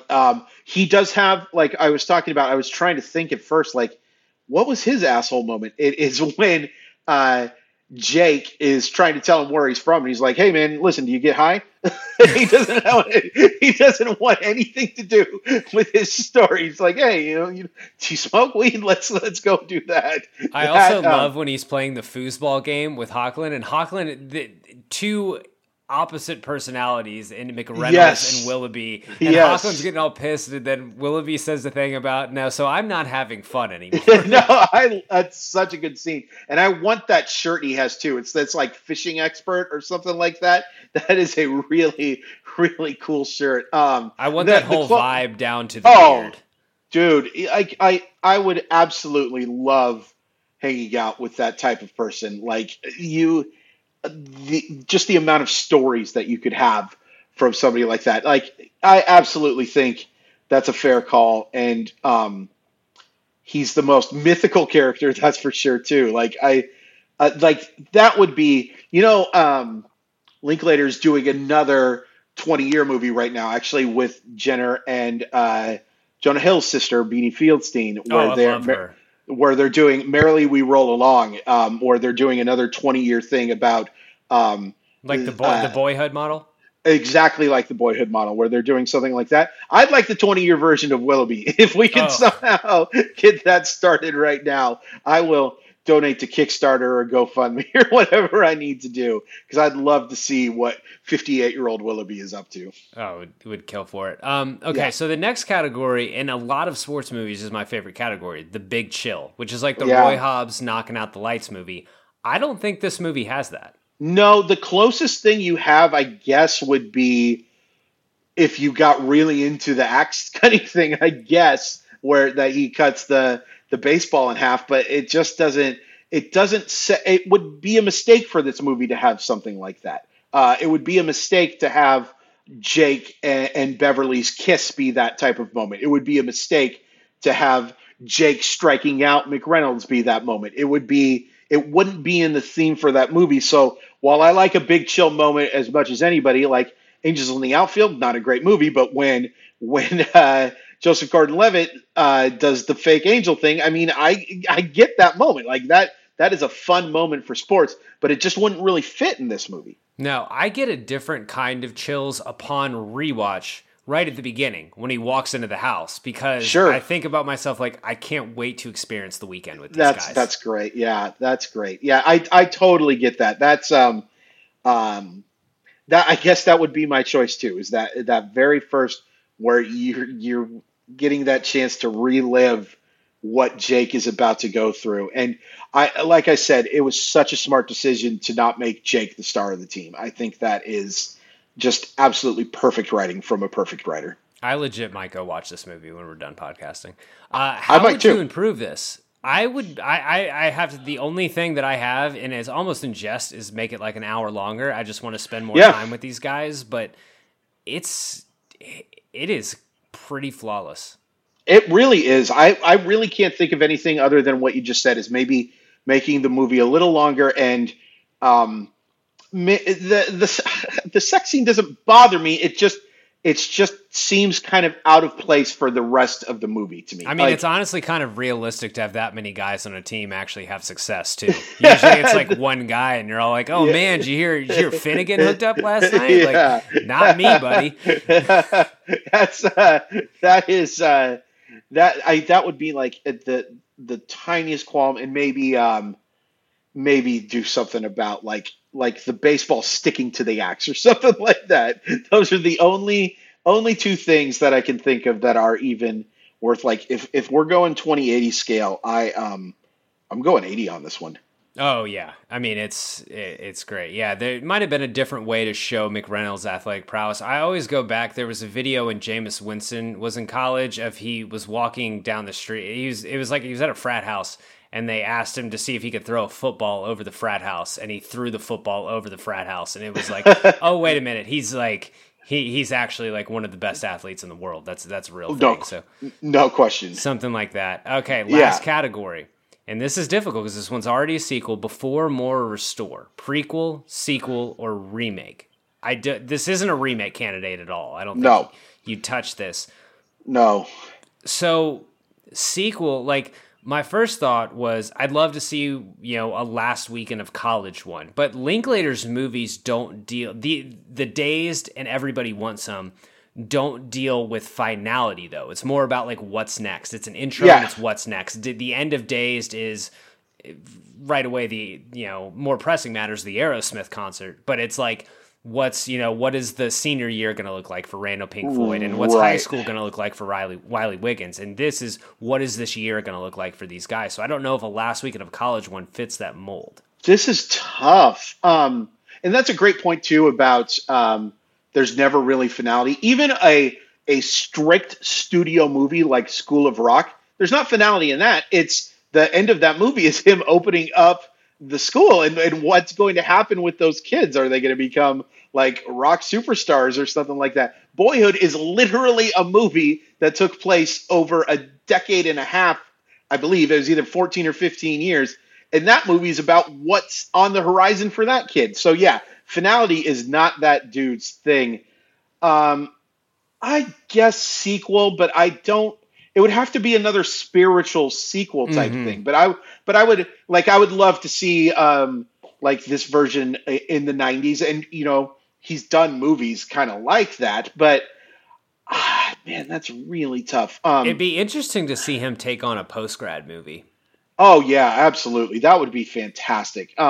Especially in a place like Austin, where we have a bunch of, for lack of better terms, weirdos that you would just love to see, because that college world and that real world, I think a lot of people figure out, are very, very different places. I would love to see something like that. Ultimately, just because I liked these guys so much, I would not mind a prequel with seeing these kids like the year before, like at the College World Series or something like that, just to like 3 days. 1980s Rosenblatt, sign me the fuck up.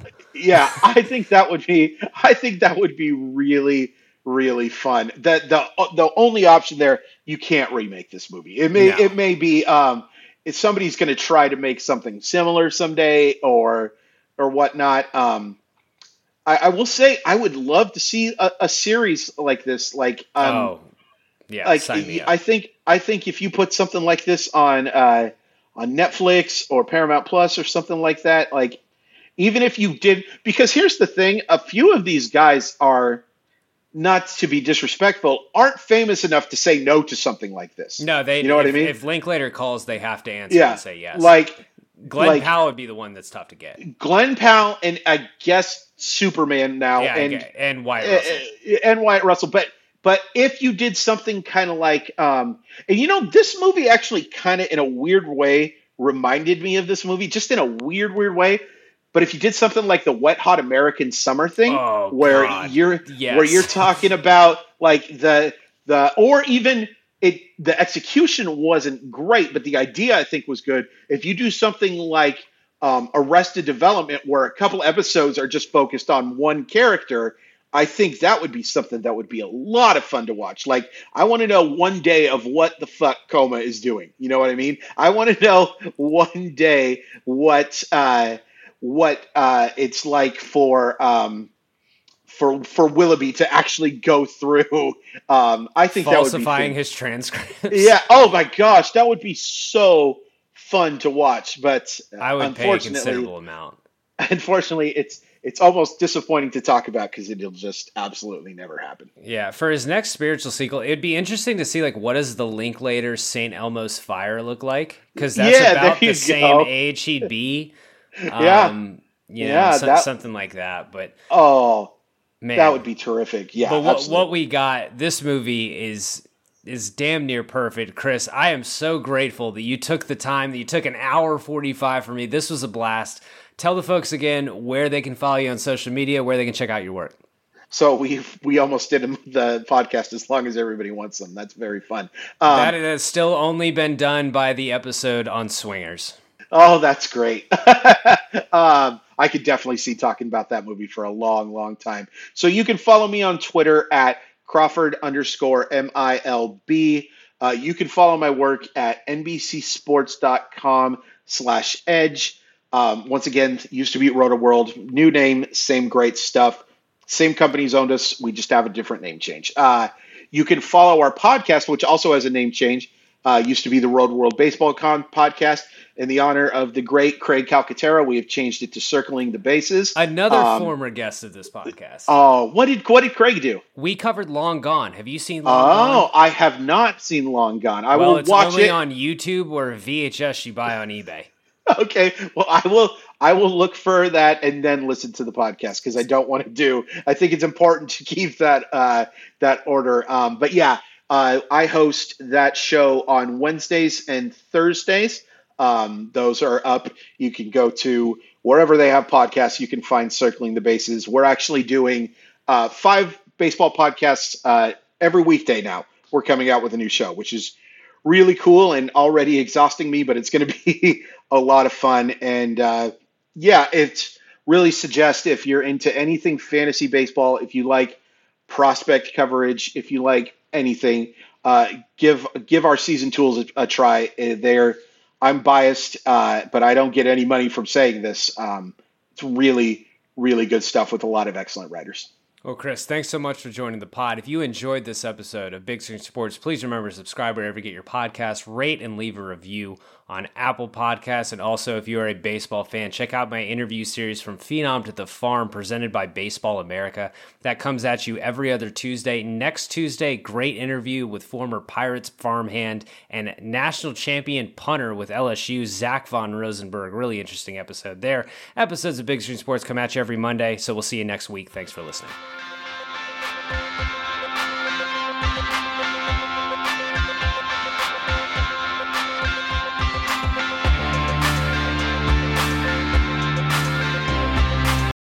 Whether you're a world-class athlete or a podcaster like me, we all understand the importance of mental and physical well-being and proper recovery for top-notch performance. That's why I'm excited that Unified Healing is sponsoring podcasts on the Blue Wire Network. Unified Healing is a new and super innovative global network of wellness centers powered by Energy Enhancement System, or EE System. If you haven't heard of the EE System yet, then you'll want to listen up. This technology promotes wellness, deep relaxation, purification, and rejuvenation. Wherever you are across the globe, access to a center is easy and affordable. Interested in experiencing the EE System technology for yourself? Go to unifiedhealing.com/bluewire to learn more and find a center near you.